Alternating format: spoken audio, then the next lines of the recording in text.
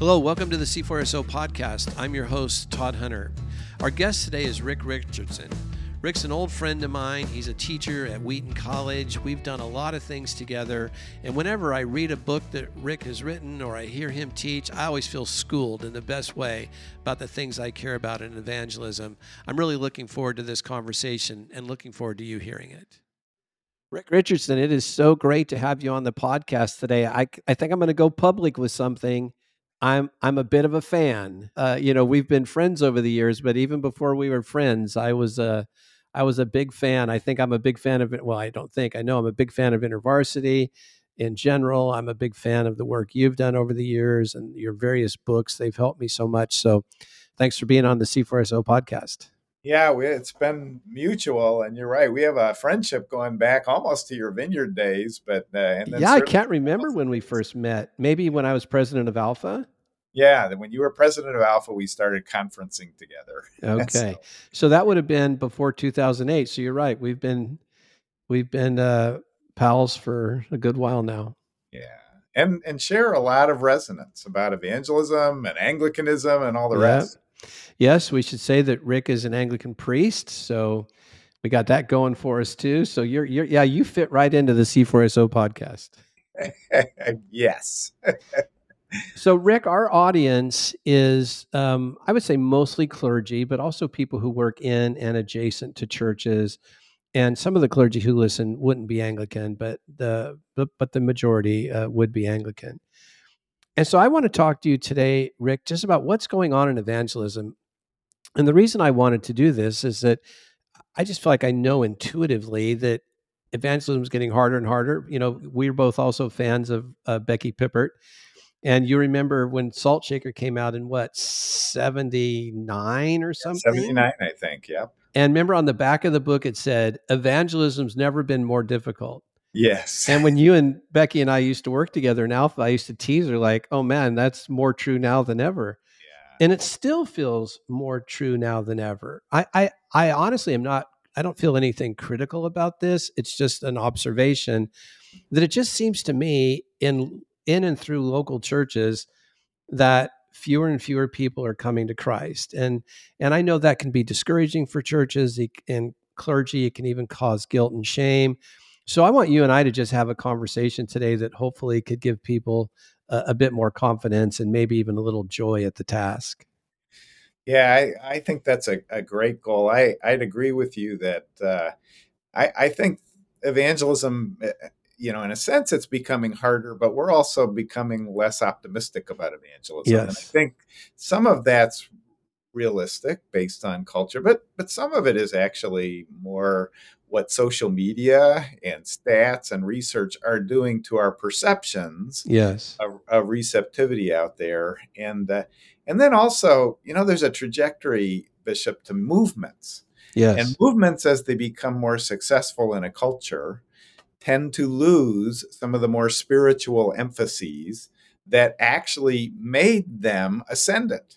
Yeah. And they start to dissolve into the culture. And I think to some degree, we're dissolving into the issues of our time and losing some of the spiritual core and vibrancy and vitality that drove us to the kind of growth that we Yeah. experienced into the 70s and Mm-hmm. 80s and even 90s. We Yeah. plateaued, but Right. part of it's our success economically and Mm. numerically and culturally that has led to an internal lack of focus and optimism about evangelism.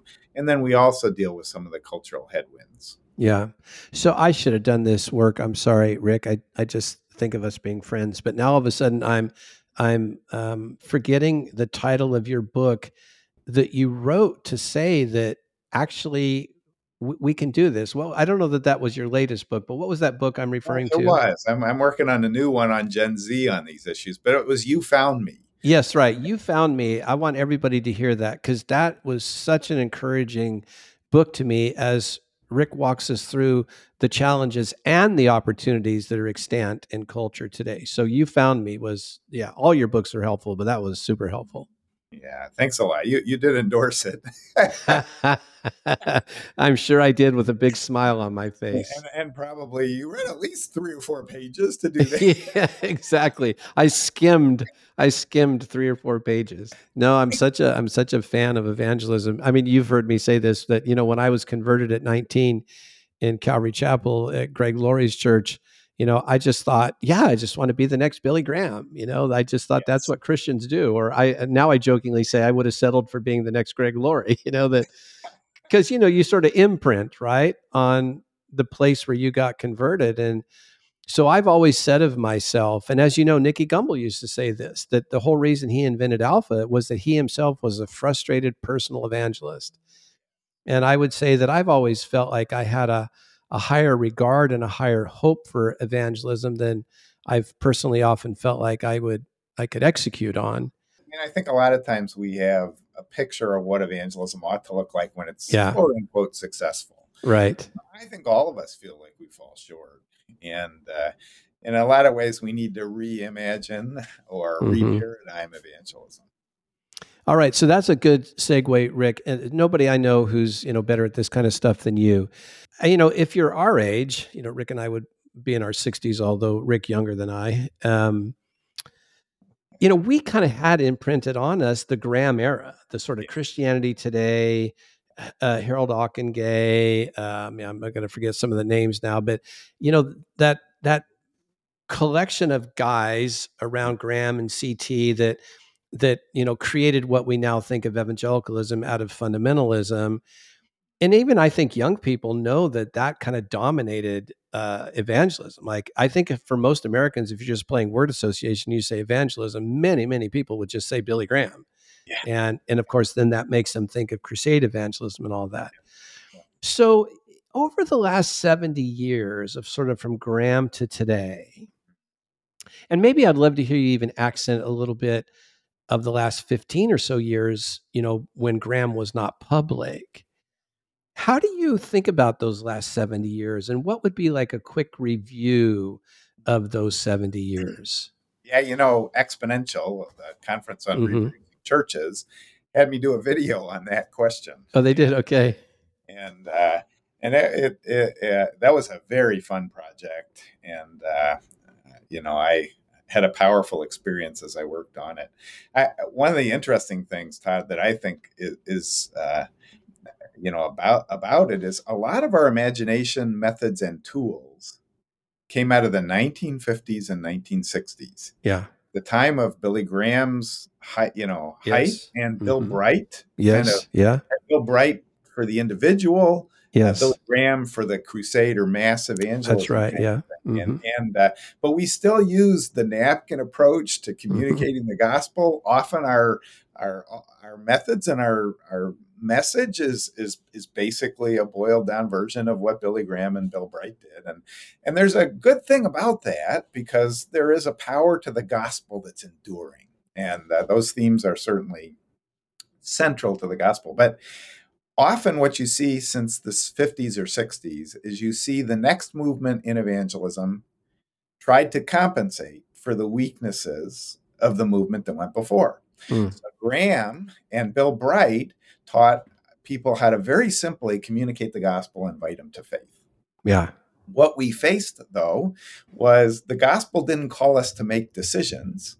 The gospel, Jesus called us to make disciples. Right. And so the weakness then was the kind of follow up, the disciple making process. So Billy Graham went to a Yeah. man named Dawson Trotman, who founded the Yes. movement Mm-hmm. Navigators, and basically had him develop a whole process of disciple making. Mm-hmm. And it happened through local churches, but they integrated into crusades and to mass evangelism that whole process of disciple making. Well, that then led to people saying, okay, that's great to invite people to faith, great to disciple them, but our discipleship seems to be so pietistic and individualistic and Mm. spiritual. It Yeah. doesn't seem to address the world, the issues we're facing, Right. the justice issues, the social concerns. Mm-hmm. So people like John Perkins and others, God raised them up to sort of say, hey, we don't just say the gospel, we've got to be the gospel. Right.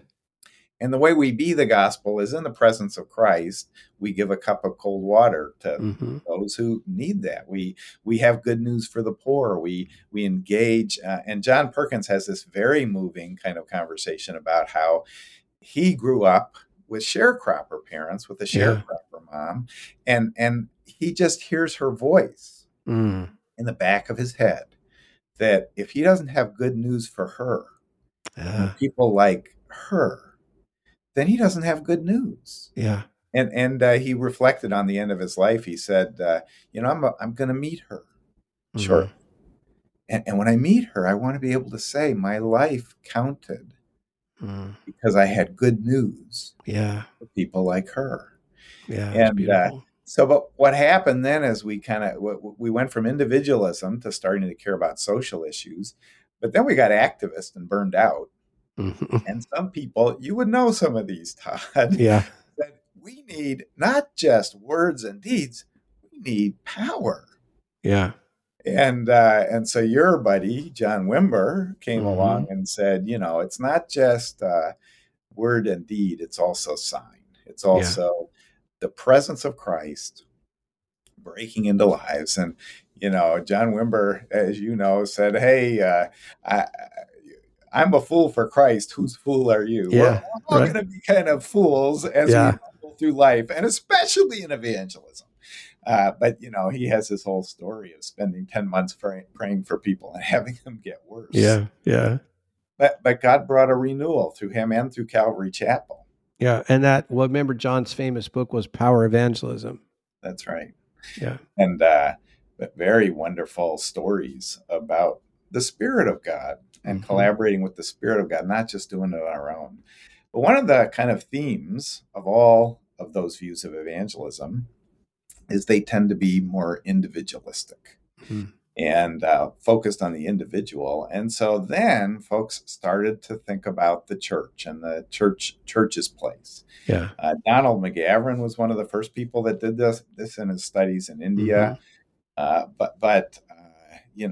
The seeker church movement Right. was a kind of an attempt to say conversion happens in the church. We need to preach the gospel, and we need people in our communities to only be 1 week away from the communication of the gospel in the context of a church, because we're not just looking for people to make decisions. We're looking for people to be inaugurated into the kingdom Yeah.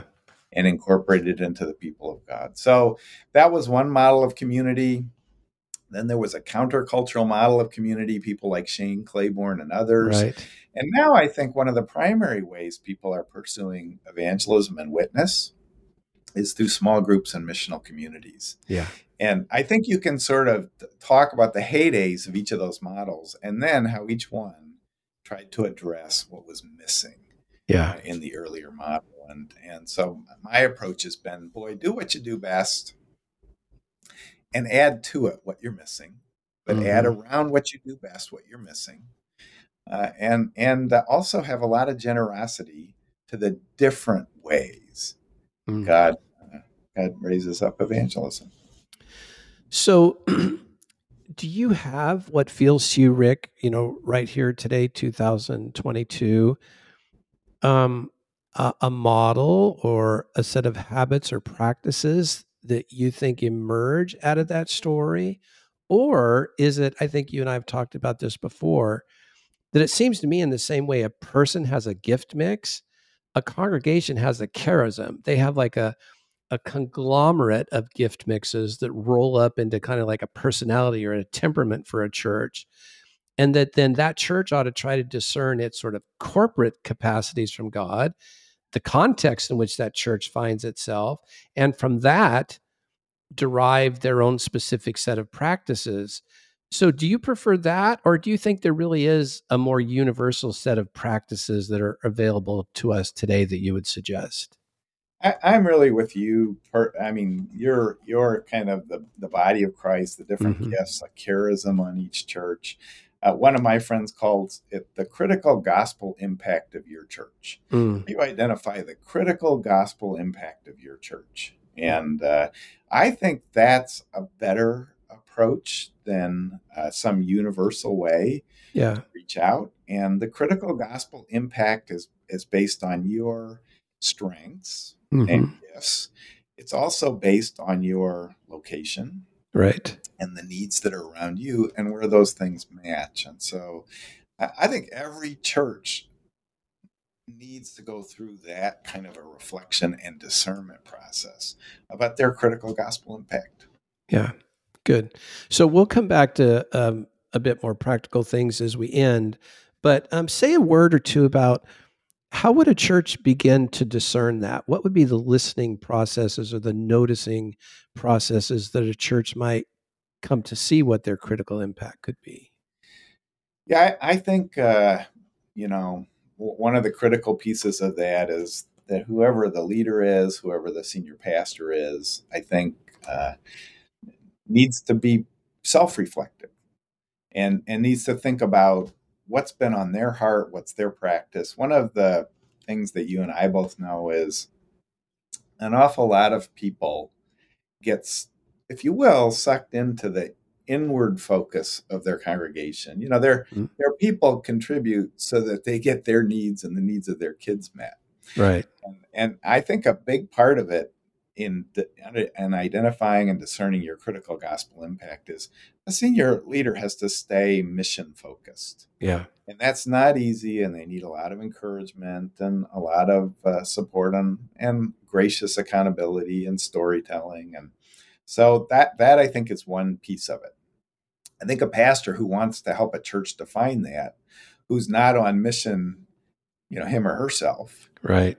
is going to have a trouble Yeah. leading from an authentic place. Yes. So I think that's one big issue. I think a second is there's some mix of gospel communication and gospel demonstration Yeah.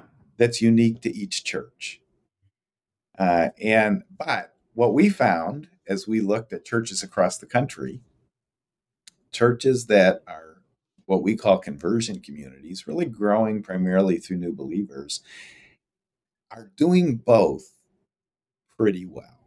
Okay. That's the universal thing. Okay. Is they have some need in their community they're meeting, some way they're demonstrating the gospel, Yeah. and they have some way they're communicating the gospel while they're demonstrating the gospel Yeah. and inviting people to faith. So where is that for you as a church? Yeah. What's a need you're involved in? And are you demonstrating the gospel and communicating the gospel? And how can Yeah. those be strengthened for you?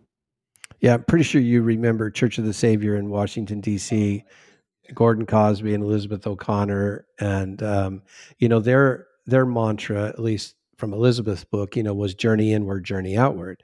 So Church of the Savior was completely focused on congregational care and the journey inward of the transformation of the human soul. But as you know, we're also passionately committed to the neighborhood they were in, that Adams Morgan neighborhood. And they literally changed that neighborhood simultaneously to making real saints. Yeah. It's such an amazing example. Yeah. Yeah. My church, LaSalle Street Church, for a lot of years was Yeah. an urban church in Chicago, Hmm. bridging Cabrini Green Housing Project, which no longer exists, but did for many decades, Yeah. and the Gold Coast neighborhood of Chicago. Mm. We modeled ourselves after Church of the Savior. Yeah. And we started outreach ministries in Cabrini Green, but we also tried to live that inward journey. And Yeah. that's churches have to find that place where they can bridge uh, from their church into a community need, Yeah. and do that both that journey inward and that journey outward. Yeah. Okay, Rick, let's switch gears and let's talk a bit about what feels like the elephant in the room, and that is how the church often just feels back on its heels these days. We're very aware of the current reputation of the church, and not least because of the sexual scandals in the Roman Church or the Southern Baptist Convention or the, Mars Hill or whatever. It just seems to be in everybody's face. And we all have read enough about the nuns and duns and cynical skeptics and that sort of thing. I found a couple of stats as I was getting ready for our conversation this morning from a group called Telling the Gospel. And this, I think, was from last year, where they say that unchurched people are not coming back to church. That 66% of the people surveyed said they were unlikely to attend a church service anytime soon. And almost half, 49%, said they're very unlikely to attend a church service. But their research went on to say that unchurched people are interested in the faith. And this is, if you're a church person, this is the dichotomy that drives you crazy. Like, oh, remember Dan Kimball's old book, they like Jesus, but not the church. That's what this research seems to say, that a whopping 79% said that if a friend of mine really values their faith, I don't mind talking about that person's faith with them. So let's say a bit, again, this is where InterVarsity and you and others have just done such great work. What do you say to a pastor listening to us today who feels in their guts that people don't like me or they don't like the church, but I want to be involved in evangelism? How do people work that out? Yeah, there's a few fun things I'd want to say. One, just to take that stat of 66%, we did a similar study, and it was actually pre-COVID, and then in COVID, it's actually continuing to stay pretty much the same. And another way to say the stat you said is 34% of the people unchurched people expect to attend church. Yeah. And actually, the way we asked it, attend church regularly in the future. And it turns out 39% of millennial unchurched people expect to attend church regularly in the future. So to me, that's not as discouraging as it sounds when you say it the positive way. 1 out of 3 unchurched people. This is why I loved your book right here. Yeah. That's kind of fun. Here's a second fun thing. I have just spent the last year doing 22 focus groups of Gen Z folks. Okay.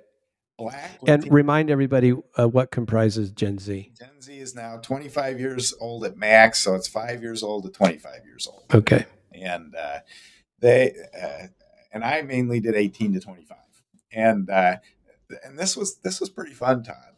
As I talked with them, I heard unchurched ones, very diverse. I heard really good news and bad news. I heard a good news, bad news kind of thing. Yeah. The bad news was that most of them had a negative perception of the church. They did. They felt like the church and was not a place they want to go to. It wasn't, it's not that it was harming people, but it just doesn't give the answers to the spiritual questions. Okay. Yeah. That was the bad news. Here was the good news. I asked them, so when were you traumatized, or when were you hurt, or when did you have a negative experience with Christians or a church? This was pretty fun, pretty amazing. I had almost nobody in 22 focus groups give me specific examples. Now the Christians did. Yeah. They had mixed examples, but the unchurched people, they said, "Oh, I haven't had any personally traumatizing experiences. I have this aunt, or I have this grandmother, I have this friend, regular friends that they're actually really loving people. I love to talk to them. I think they're, some of the kindest people I know." They actually had almost no negative experiences underlying the negative perceptions. And one woman just captured it perfectly for me. She said, I believe I don't have any negative personal experiences in this life, but in a past life, I'm convinced I was burned at the stake as a witch. And that's had a real impact on me. I thought, wow. Yeah. That's where you got to go. Yeah. How do we engage that? Where's that in the 4 spiritual laws, right? The good news is actually that as an individual, they're very open to conversations, spiritual engagement, but they have a negative view of the church as institution. And here's what's interesting about that. Gallup has tracked that since the 1970s. Right. Basically, trust of every institution has gone down by about half. Yeah. And that's true with the institutional church. There's a negative stereotype of churches based on social media and so forth, and yet actually a positive view of Christians that they know and of having conversations with most of the Christians that they know. Yeah. So, Rick, thinking of all the coaching you've done over your life, both on with campus leaders and um, clergy and denominational leaders and that sort of thing, um, how do we get past the fear, the Mm. discomfort that that leaders feel when they just hear the word evangelism? Like, or Mm. maybe you can think of a story of somebody who was totally in the grip of that cluster, maybe of shame, fear, guilt, discomfort, and found their Mm. way out of it. Because I just think that's so real for so many people. Yeah, it's been interesting in my church because when people hear the word evangelism, they tend to feel intimidated or fearful or guilty or ashamed. Yeah. And so it's actually not, for most people in our churches, a helpful word to use to motivate or engage people in evangelism. We need other paradigms. A couple that I've heard recently, churches, I've done a lot with the blessed practices, which I Mm. love. It's begin with prayer, listen, eat, Yeah. serve, and share. And there's simple practices about how you bless people who are far from Jesus. And what I found when I use those is everybody wants to do those. Yeah. They're not demotivated or shamed by that. I have another church who says, we just try to get people building good relationships. And we teach them be curious, just ask questions, be caring, just try to ask them for help and provide help to them. Yeah. Be attentive to any needs that come up. And then be honest about who you are. Just be authentic Hmm. about your story. And I think those ways of recapturing that. So I have a lot of stories. I've seen a lot of people. We work with leadership groups and churches, and basically, the biggest thing that we do is, and you do this too. I know you've talked about triads and getting people to meet Hmm. together, and if people can get together even once a month and just share stories about conversations Yeah. and about ways they've blessed others. What I've seen again and again is people get excited. I think of an introvert recently that I knew who wanted to have nothing to do with evangelism. And after 3 or 4 months of just sharing stories, suddenly they got on fire. They were really Mm. excited about blessing people. Yeah. They started sharing a lot of those kinds of stories. So I think if we reframe evangelism and then help people have at least a monthly venue to talk about little steps they're taking, Yeah. I think it can radically change for people. Yeah. So, Rick, just before we get to some practical things, uh, I don't know when you did the work for You Found Me, but let's say 17 and 18 or whatever. The book came out in 19. Mhm. What endures for you? What two or three encouraging statistics or stories that endure for you that you think would be encouraging for our audience to hear today? Now that you've had 3 years of reflection, Yeah. 3 years of people commenting to you about the book. Yeah. So one of the things I would say is don't be intimidated by the nuns. Mm. Uh, that was my research And clearly. sorry, Rick, let's remind everybody what a nun is. So a nun is a person on a survey who, when asked what's your religious preference, they say none, or when asked what your religious identification is, they say none. Right. And then And the Duns are slightly different. They're the ones who have left church. that's Right. right. Yeah. And but what was interesting about them, Todd, is that the Duns uh, are just people who have at some point in the past attended church. And most of them, done is a misnomer Okay. because it's not that they are done with church, it's just that they're not connected right now. So Yeah. 2/3 of the Duns left just because they moved or their situation changed, or they just didn't take the effort because they didn't feel like the church was compelling or relevant enough Yeah. connect in the new place that they went. So they're not done with the church, they're just disconnected. Yeah. 1/3 of the Duns said, yeah, there was some trust issue that contributed to my drifting away. Mhm. So those are the dones. I Yeah. think 1/3 of the people we call dones are actually done. Yeah. They're Okay. like, I don't know if I want to go back because of a trust issue. Yeah. So that's one thing. And then, so don't be intimidated by the dones. Find out why they're done. Yeah. And then, with regard to the nuns, realize so 45% of Gen Z, 18 to 25, 45% are nuns, 35% identify as Christian.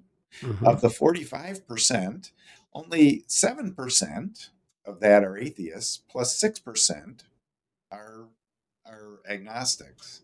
So 31%, a third of all the Gen Z, are nothing in particular. Mm. And those folks actually are just saying, I don't want to identify with some institution, Mm. but I'm open to spirituality. So we asked, how, do you think Christian faith is harmful to people? A bunch of atheists said yes. Half of that number of agnostics said yes. Only 3% of nothing in particulars said that Christian faith is harmful for society. So Yeah. So that's uh, one example. I think a story that I would tell is my relationship with my friend Barry. I moved from Wheaton down to Chicago, the South Loop of Chicago, and I can say this on a more Anglican podcast. One day Yeah. I was driving home and felt like I had to get a really choice, tasty, outstanding bottle of wine and a couple of appetizers and text them to come on over for, because we just met them and they'd welcomed us. And Yeah. so the two of them, Barry and Juan, came over. We had a fabulous time, and the one of them, Juan, was a wine connoisseur. Mm. So I felt like that nudge God gave me to get a Yeah. really Yeah. outstanding bottle of wine was a nudge from God. That was a Yeah. nudge from the Spirit. And so they loved it. They invited us the next week over to dinner with their friendship group. Mm. And that's what I've found is outreach is a lot connecting to a person, Yeah. and then it's with them connecting to their friendship group. And they opened their whole friendship group to us. And I gave my theory of marriage, which, Bishop, I wouldn't even want to share it with you because you would say, well, I don't know, Rick. Yeah. I don't even know if it would pass muster, but they loved it. And Yeah. one of the guys kind of said, one of the two, it's gay guys. Half the Yeah. couples on my floor were gay guy couples. He said, would you give me relationship counseling? Mm. And I felt over my head. I felt like I Yeah. don't know what I'll do, but sure, my wife and I'd be glad to do that. And we met, and over a 2-year period, first we talked about life, then we dealt with issues of enmeshment and identity. What I find is all relationships have issues that come up again and again Right. Yeah. that we can minister to and speak the gospel into. So we would pray for him. Then we started reading books. And not long ago, he kneeled in my living room and he gave his life Mm. to Christ. The two of them had broken up. And I just watched how much interest he'd had. I Mm. watched how much he'd warmed to Christ as we talked. And then I watched him give his life to Christ. And it was during a moment of pain, but also, of freedom and liberation and joy. And so the other guy didn't, and they broke up, but he's actually now a professor at Cambridge University. I was Yeah. with him, Todd, just this last weekend. Okay. And he and Cool. I spent about 5 hours, and we went down several layers in our relationship and got to really hard issues. I confronted and challenged Mm. him on a number of things. And I just was blown away by how thankful he was, how much he'd been influenced toward Christ. This Yeah. is a guy who studied queer theory for his doctorate, Okay. and he's been influenced toward Christ. And Wow. there's just so much more opportunity and receptivity than we realize. Yeah. That's what I remember. So taking away from your book, You Found Me. But just thinking of our conversation today, what I hear you saying is there is a powerful mix of the news, or what we might call popular sociology of religion, that gives us all these drastically negative statistics. And those easily adhere to what already exists in us of fear, disappointment, guilt, shame with regard to evangelism. And that's kind of a toxic mix. But what I hear you saying is humanize the statistics. Like, don't let the statistics be what drives you, but let relationships with real human beings. Yes. Yeah, that you're just I feel that with all the passion in me that Mm, if we'll humanize them and be in relationships and just be curious about people and ask questions and mutually care for each other yeah. and look for opportunities to ask about spiritual things and to have conversations, it's stunning what happens. And the biggest barrier to our witness is often our preconceptions and stereotypes, just like people out in the culture have stereotypes about the church. We have stereotypes about people in the culture. That's so helpful. Stereotypes Yeah. of fighting each other and driving Yeah. us apart. And Yeah. it doesn't need to happen. Super helpful, Rick. Thank you. All right. In our last segment here, let's do a bit of a lightning round. I can just hear some of our guests today, thinking to themselves, okay, I kind of want to get started a little bit. So I'd like you to just quickly talk about this on 4 levels. If you think of a whole church, what might they do to get started? If you think of church programs, like Alpha or something or whatever, how would they get going? You've already mentioned small groups, maybe another sentence or two about that. And then about individual, people, witnessing or whatever. So I'll take you through one at a time. So if a church thought, I want to dip my toes in these waters, what's Coach Rick say? Where do you start? Yeah. Okay. So I talked about the bigger issue of finding your critical gospel impact. Yeah. In terms of where you start, uh, I think where you start is on the issue of how do we as a church belong somewhere out there in our culture. Mm-hmm. So a lot of times, and Todd, you and I both know this language. People have to belong before they believe because they have Yes. to try on Christian identity. But one reason often people don't belong to us before they believe is we don't belong to them. Mm. And what I mean by that is pick one place as a church to begin to belong. If you have a Mm. principal, grade school principal, high Yeah. school principal in your church who leads a high school or a grade school, figure out a way to strengthen how much you as a church belong. Right. Just pick one place to start with. Mm. It's Because great, until Rick. there's relationships, there's no bridge. Yeah. And what we found is it's churches that are doing good in the community who are also doing a good job communicating their story and their spiritual commitments. Yeah. Those are the churches that see new believers. So just pick a place Yeah. to begin to belong out there. So It's, that's a great thought. It's fundamental and something people could execute on. So thank you. So what if a church, just in their temperament, teams is a little bit more programmatically oriented, and that's part of their history. And you and I would have a mutual friend, Gary Poole from Willow Creek, with seeker small groups, and then of course Alpha. Is what's new, if anything, about thinking about evangelism being a programmatic part of a church life? So I think one of the helpful things there is I have a good friend named Doug Schaup and Don Everts is Mm-hmm. they've done book on the thresholds of postmodern Yes. Yeah. conversion, and they talk about the first threshold is build some trust, the second threshold is generate curiosity, the third threshold is help them start to be open to change, the fourth is Mm-hmm. give them a place to really seek, Yeah.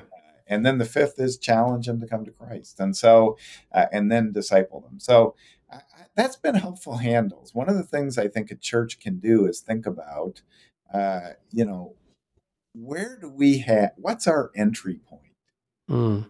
for people? What's our entry point program? So sorry to interrupt, Rick, but maybe I hear you saying, "What's the name of Shop and Everett's book again?" I know it. All that once was lost. Yeah, I once was lost. So, are you saying that maybe a church, programmatic sounds bigger than I mean it, but maybe a church could find approaches to each one of those barriers? Is that what you're getting at? Exactly. Okay.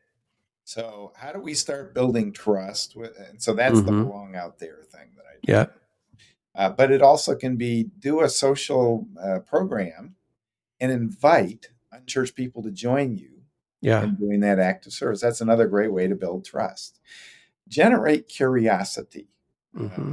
Offer a book club Yeah. that talks about books that might have some spiritual themes, but don't make it too spiritual at that point. Yeah. Uh, then openness to change. That's where you start to move into things like alpha or small groups, or Mm-hmm. and so on the openness to change, and then also on the seeking. Yeah. You need some place for people to be able to start seeking Christ and asking those. So I think seeker small groups, alpha, those are fantastic things on that kind Yeah. of a threshold. Some churches say, well, we want our Sunday service to be that. Yeah. That's great. But if you want your Sunday service to be that, pastors, you actually have to think about how do I lower the defenses people might have to the liturgy? Mm-hmm. You have to start thinking about how do I preach in ways that I'm preaching as if there are already curious people out there who are Yeah. beginning to see. Because until you start preaching that way, your people will never bring people. Yeah. And so identifying your entry point, and that might be Yeah. a book club, a movie club, and it could be, on one of those early thresholds. But you have to have that place as a church where people enter into your community where they can belong Yeah. with where they believe. Yeah. So I know you and I talked about this a lot over the years, but I believe the genius of secret small groups or alpha, the kernel genius is it's conversational. Yeah. And like on alpha, we tried so hard to make relationally, intellectually, emotionally honest spaces in which people could actually answer the question, what do you think or feel about what you just heard about who is Jesus or why did he die or the authority of scripture or whatever. So I just want to underscore that for everybody listening today, that there's lots of ways of doing this, but everything Rick's telling us, it has to be executed, in my view, in conversational ways. It can't be top down. Yeah. And to unpack your term conversational just and connect it to research, Mm-hmm. conversational for you, I know means relational. I know it Yeah. means that there's a kind of a relational integrity, Mm-hmm. authenticity, and matrix for the conversation where it's dialogue. You go back and forth, you honor each other, you honor Right. each other. Alpha teaches you, doesn't matter what people say, tell them, well, that's interesting. Yeah. Mm-hmm. And value what they say, even if to you Yeah. it's so far out there. You're like, are Yeah. you kidding me? Like when she said she'd been burned at the stake as Yeah. Yes. you go, oh come on. Yeah. I Yeah. said, wow, that's very interesting. Yeah. So that, and then I want to add one more word to that, your view of Mm-hmm. conversational that I know is true for you. It's hospitable. Yes, And absolutely. I love the biblical value of hospitality. Yes. Hospitality is being welcome and opening and creating Right. space for the other, the stranger, Yeah. the non believer, the person who's not like you. I don't teach people need the seeker model of evangelism in their church. I teach that they need the hospitality model. Yes, absolutely. And as you know from your work with me, the best alpha courses always had amazing gifts of hospitality, always. Always. And here's the thing that connects to the research, Todd. The biggest predictive factor for churches being conversion communities growing through new believers Mm-hmm. is this hospitality factor. Mm. That is actually the most predictive Wow, factor. thanks, Rick. That's really helpful. That's super helpful. All right. So, lastly, the people in our congregations that are also fearful of evangelism, but maybe want to dip their toe in the water. What's the what's the latest thinking about quote witnessing? That was a big word, in the Billy Graham era, and it was very positive, and then it became, something that is, less positive. What are you thinking these days about the individual person living their life and being a witness? Yeah, so the research we've been doing, we've been listening to young adults and listening to what they're saying. And so here's a few lessons from the latest stuff I'm hearing them say. Number one, they have stereotypes that are not based necessarily in their personal experience, but based in the cultural milieu that we live in. And until we identify those and let them say those and welcome them communicating their stereotypes. So asking questions like, why do you think there's sort of a negative feeling about the church these days? And that kind of question can be very quickly very powerful for people who are unchurched to immediately express things that they think and wonder about or are concerned about. And it gives you the opportunity to become a person who doesn't reinforce those, but actually feels the same way they do. Yeah. It's not a moment to get defensive. So that's one. Second, one of the things we're finding is that one of the biggest barriers for people today in church is that it's very interesting. You mentioned conversation. Yeah. There are new conversational rules. Yes. In our culture. And I think one of the biggest ways we can grow in our witness is to become more attuned to the conversational rules. So one of the things we tend to do when we're trained in evangelism is, what's my answer to this question? Yeah, we're trained to talk. We're trying to talk. Yeah. And actually, that's exactly what tends to, shut the conversation down initially. Yeah. What the young adults told us was and these were churched and unchurched, I don't care what your answer is. I believe you'll have answers.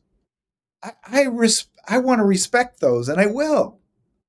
And I will listen and be influenced.